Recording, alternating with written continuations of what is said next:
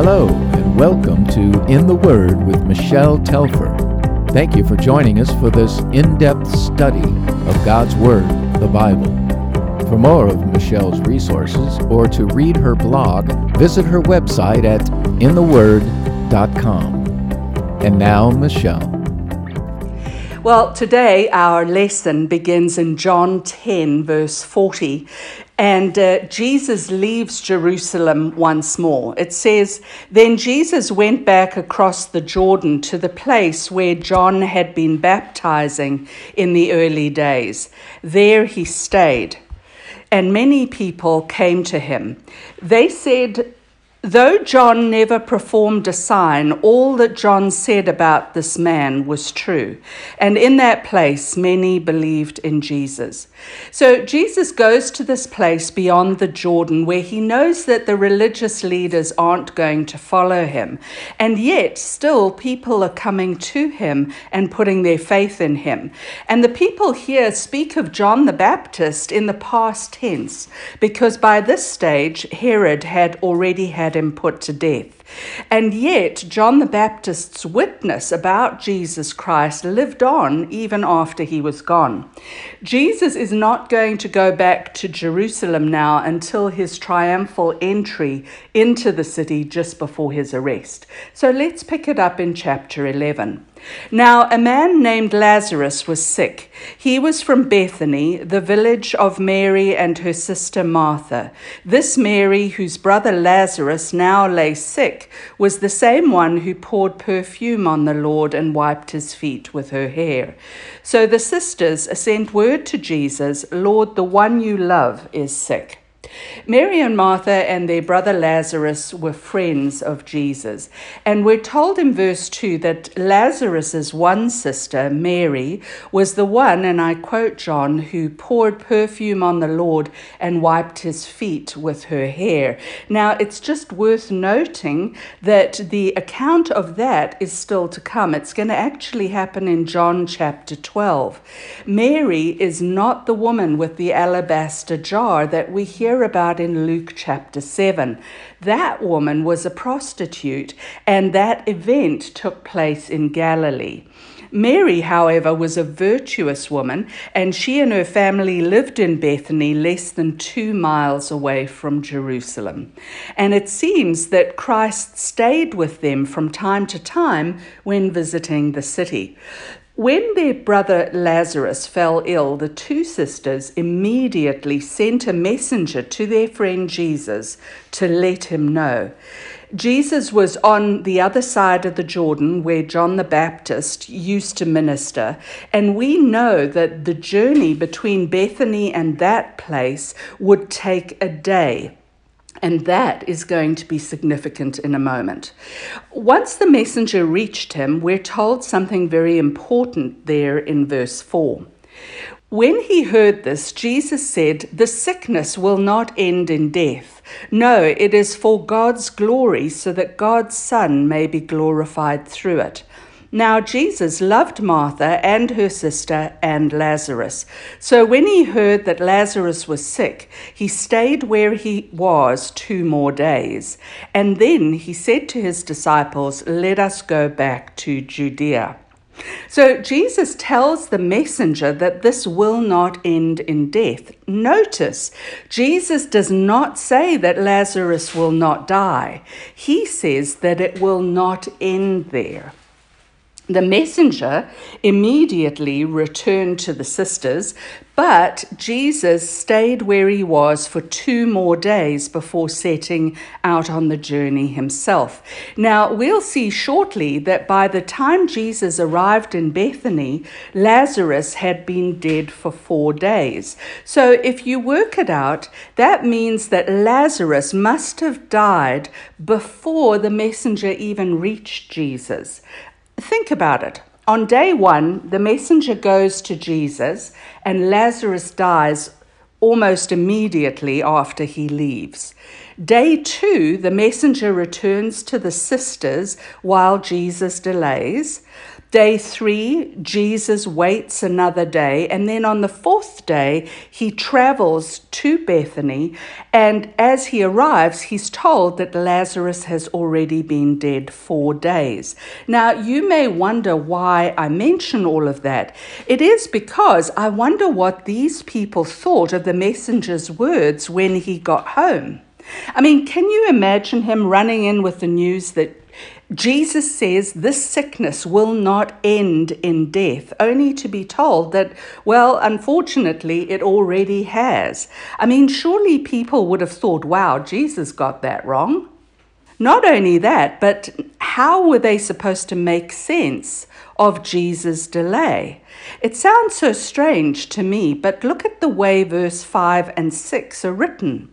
Now Jesus loved Martha and her sister and Lazarus, so when he heard that Lazarus was sick, he stayed where he was 2 more days. You see, he loved each of them deeply, and yet he still allowed this difficult thing to happen. He took his time because he had a reason. But we know this, his love for them was never in question. When Jesus says that he and the disciples should go to Bethany, I want us to look at the way they answer him in verse 8. Then he said to his disciples, "Let us go back to Judea." "But Rabbi," they said, "a short while ago the Jews there tried to stone you, and yet you are going back?" Jesus answered, "Are there not 12 hours of daylight? Anyone who walks in the daytime will not stumble, for they see by this world's light. It is when a person walks at night that they stumble, for they have no light." After he had said this, he went on to tell them, "Our friend Lazarus has fallen asleep, but I am going there to wake him up." Make no mistake, this is a very dangerous situation. But Jesus wants them to walk by faith and not by sight. And he tells them that as the light of the world, he sees the path. He's working according to his Father's timetable. And then he tells them that Lazarus has died. Now, often in Scripture, death for a believer is likened to sleep, because death is really a temporary thing. The body may rest for a moment, but the spirit lives on. But as it was so often the case, the disciples did not understand what Jesus meant. His disciples replied, "Lord, if he sleeps, he will get better." Jesus had been speaking of his death, but his disciples thought he meant natural sleep. So then he told them plainly, "Lazarus is dead, and for your sake I'm glad I was not there, so that you may believe. But let us go to him." Then Thomas, also known as Didymus, said to the rest of the disciples, "Let us also go, that we may die with him."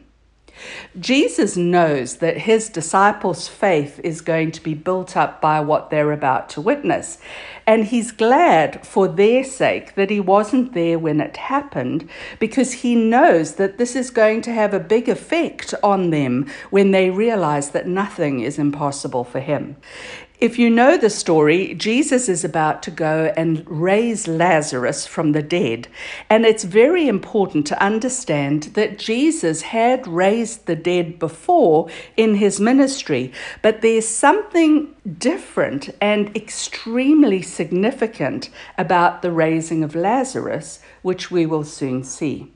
In verse 17, we learn how Lazarus had died 4 days earlier. And we make note of the fact that it says in the text that he had already been in the tomb 4 days.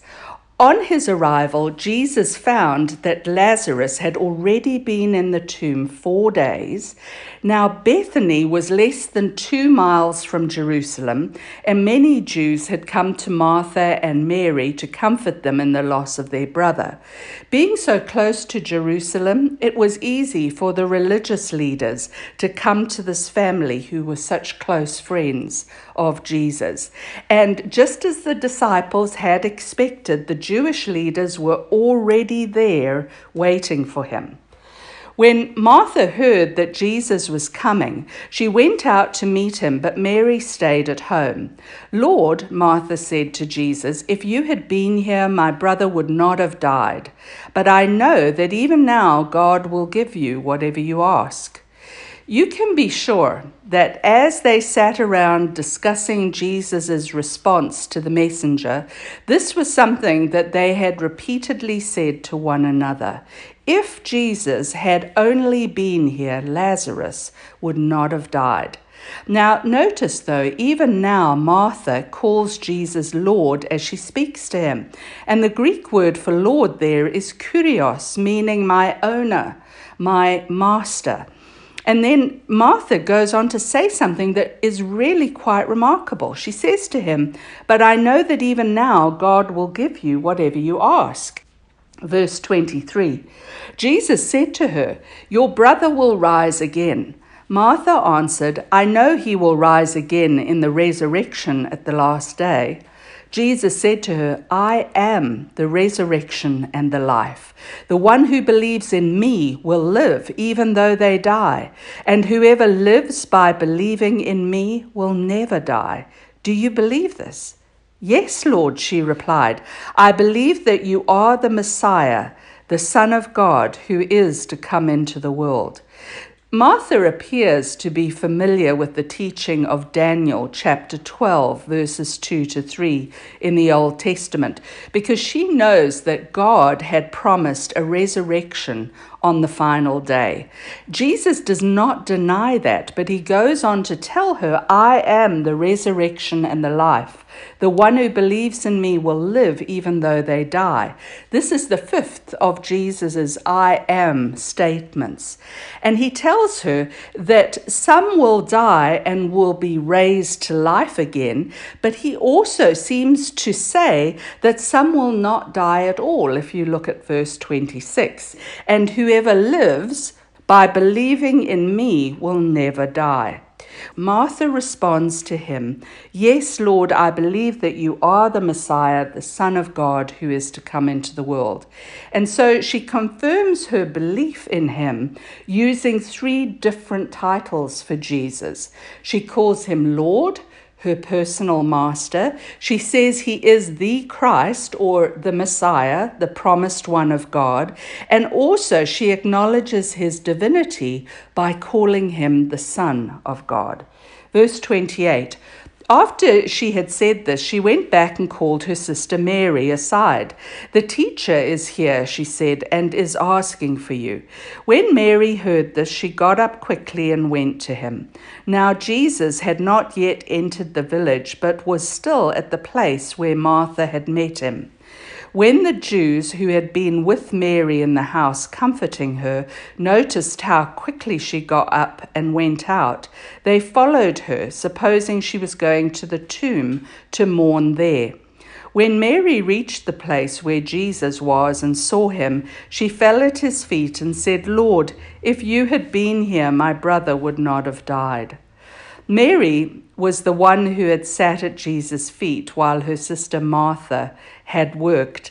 And even so, there are no words of faith from Mary, only grief. Do you see how there Mary says the exact same thing her sister said? "Lord, if you had been here, my brother would not have died." If is such a small word, isn't it? But it's filled with so much regret here. When Jesus saw her weeping and the Jews who had come along with her also weeping, he was deeply moved in spirit and troubled. "Where have you laid him?" he asked. "Come and see, Lord," they replied. Jesus wept. Then the Jews said, "See how he loved him." But some of them said, "Could not he who opened the eyes of the blind man have kept this man from dying?" The Jews immediately think that he is grieving for Lazarus. And surely Jesus saw the family's pain and heartache, and he wept out of compassion for them. But let me also suggest that he may have been weeping for Lazarus, because he knew that he was about to call Lazarus back from glory. There was a time in my life several years ago when I was admitted into the hospital on the point of death. I had some blood clots in my lungs, and I'd been walking around with them for a week before they were discovered when the doctor sent me for a scan. My lungs were so compromised that they would not allow me to go the short distance from the imaging center up to the hospital emergency room on my own or with a friend. They had to call an ambulance for me. Now, as I put on my clothes after the scan, waiting for the ambulance to arrive, I remember telling God that I didn't want to die because my children were in high school at the time and they needed me. And apart from that, I had a good husband who would surely miss me. And I remember the Lord telling me then, Michelle, all of your days were written in my book before one of them came to be. Just because you've heard the diagnosis, it does not mean that you have one day less than you ever did have before. Well, I was admitted into the hospital emergency room. It did not look good. It was extremely serious, and honestly, they did not expect me to live. But I did survive, and it's because God has the final say. Perhaps Jesus was crying for Lazarus' sisters and friends. Perhaps he was also crying for Lazarus because he was having to come back to earth. No one can imagine what Jesus is about to do. Verse 38. Jesus, once more deeply moved, came to the tomb. It was a cave with a stone laid across the entrance. "Take away the stone," he said. "But Lord," said Martha, the sister of the dead man, "by this time there is a bad odor, for he has been there 4 days." Do you see how we're told again that Lazarus has been in the tomb for 4 days and that actually by now he must have started to decay? This was significant because back then Jewish people believed that the soul remained near to the body for 3 days after death in the hope of somehow returning to it. Even their tombs had a small window cut in next to the door so that after 3 days the soul might escape to heaven through that window. The fact was, this was the 4th day, so to them, all hope was certainly gone. Lazarus was not only dead, to their minds, nothing at all could change that. Perhaps Martha thought that Jesus just wanted to see his friend Lazarus for one more time. We don't know, but you can hear the concern in her voice when he asks that the stone be moved. And Jesus had to remind her of what he'd said to her earlier. Then Jesus said, "Did I not tell you that if you believe, you will see the glory of God?" So they took away the stone. Then Jesus looked up and said, "Father, I thank you that you have heard me.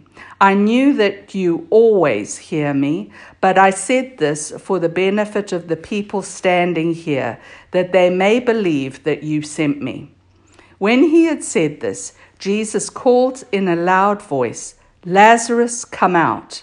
The dead man came out, his hands and feet wrapped with strips of linen and a cloth around his face. Jesus said to them, "Take off the grave clothes and let him go." They obeyed Christ's command and took away the stone, even though in their minds all hope was gone. Now let me ask you something though. Which do you think is more difficult, moving a stone or raising someone who has been dead for 4 days?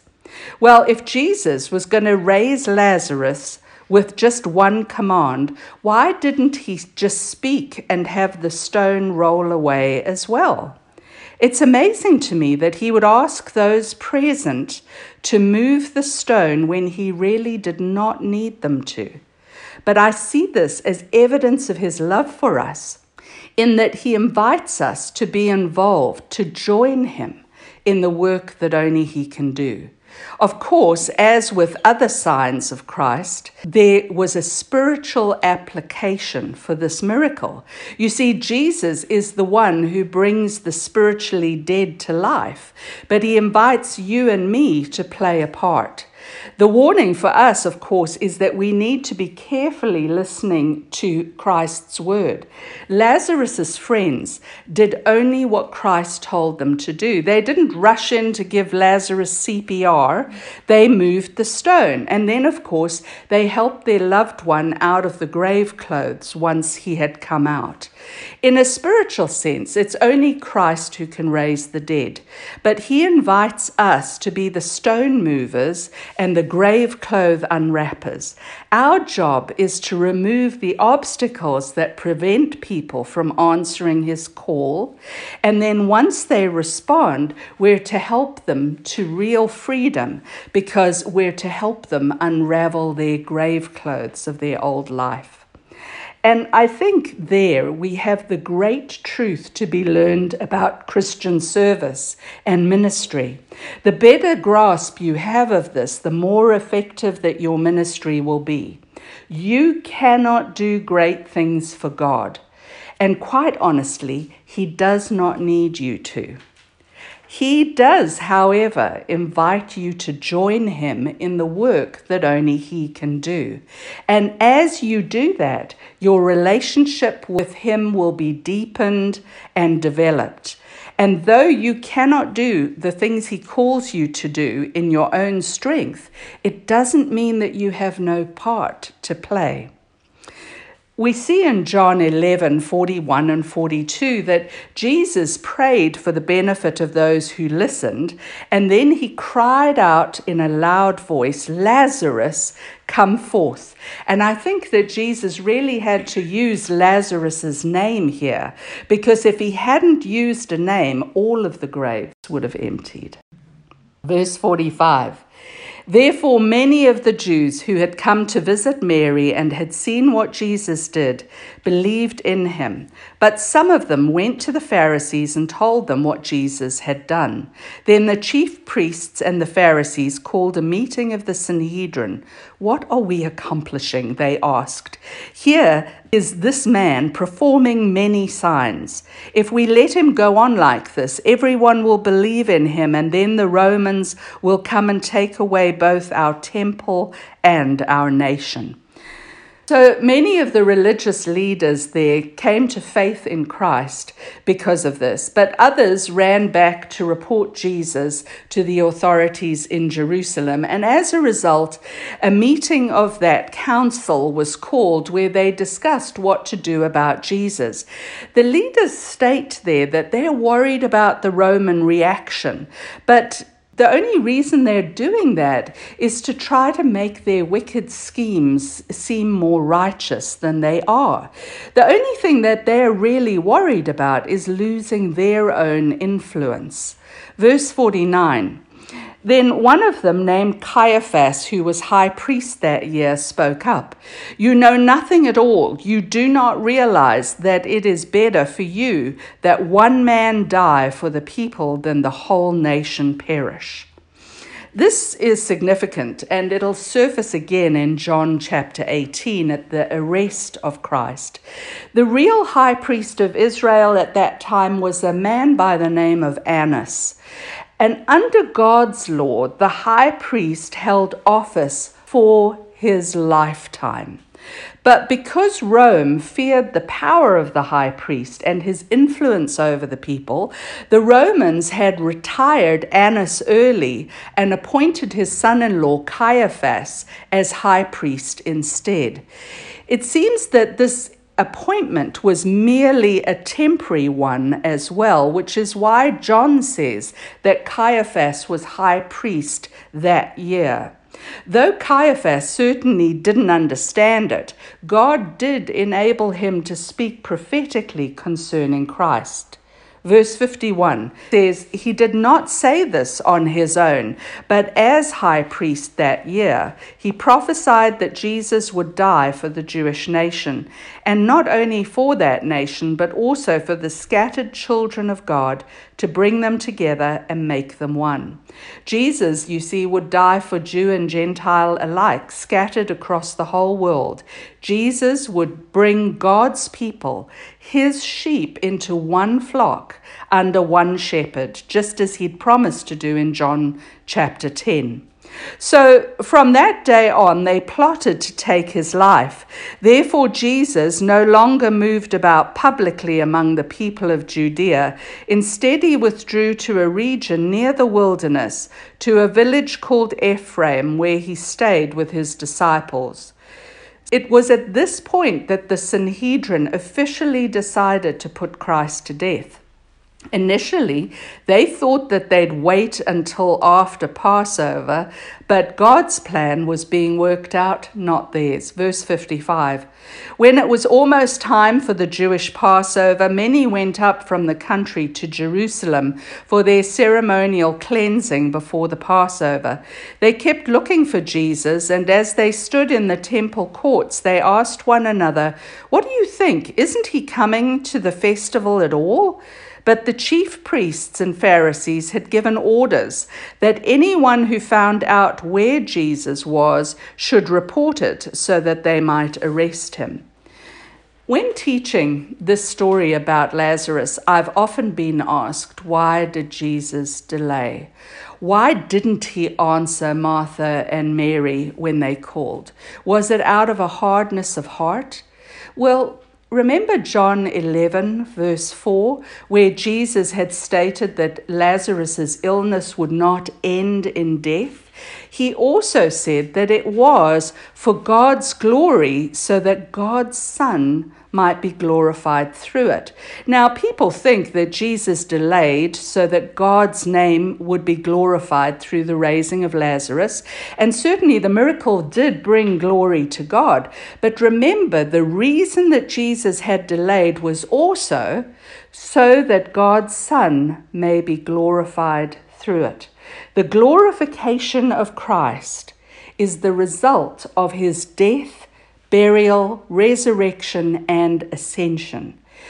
We think the miracle had been done about proving the power of God alone, when really the miracle was done to bring about the death of Christ at Passover, the greatest miracle of mercy and love mankind would ever know. So let me say in closing that when it's hard to understand God and why he's allowed something in your own life, when there are no easy answers, trust him. Know that his love for you is never in question, and that often he has a purpose far greater than the one we see. Let's pray. Father God, thank you so much for what we see in the lives of Mary and Martha and Lazarus, and how you were working to your purposes, even though they didn't understand. Lord, when we have circumstances happen to us that we can't understand, when it seems that you delay so long, Lord, I pray that you would remind us of this story, and that your love for us is never in question, and that you are working out your purposes so that the Father's name might be glorified. And Lord, I just pray that we would be very aware of your presence with us and your compassion and your comfort, even in the midst of our great losses in life. It is in Jesus' name we pray. Amen. Thank you for listening to In the Word with Michelle Telfer. Join us next week as we continue our study from God's Word, the Bible. For more of Michelle's resources, visit her website at intheword.com.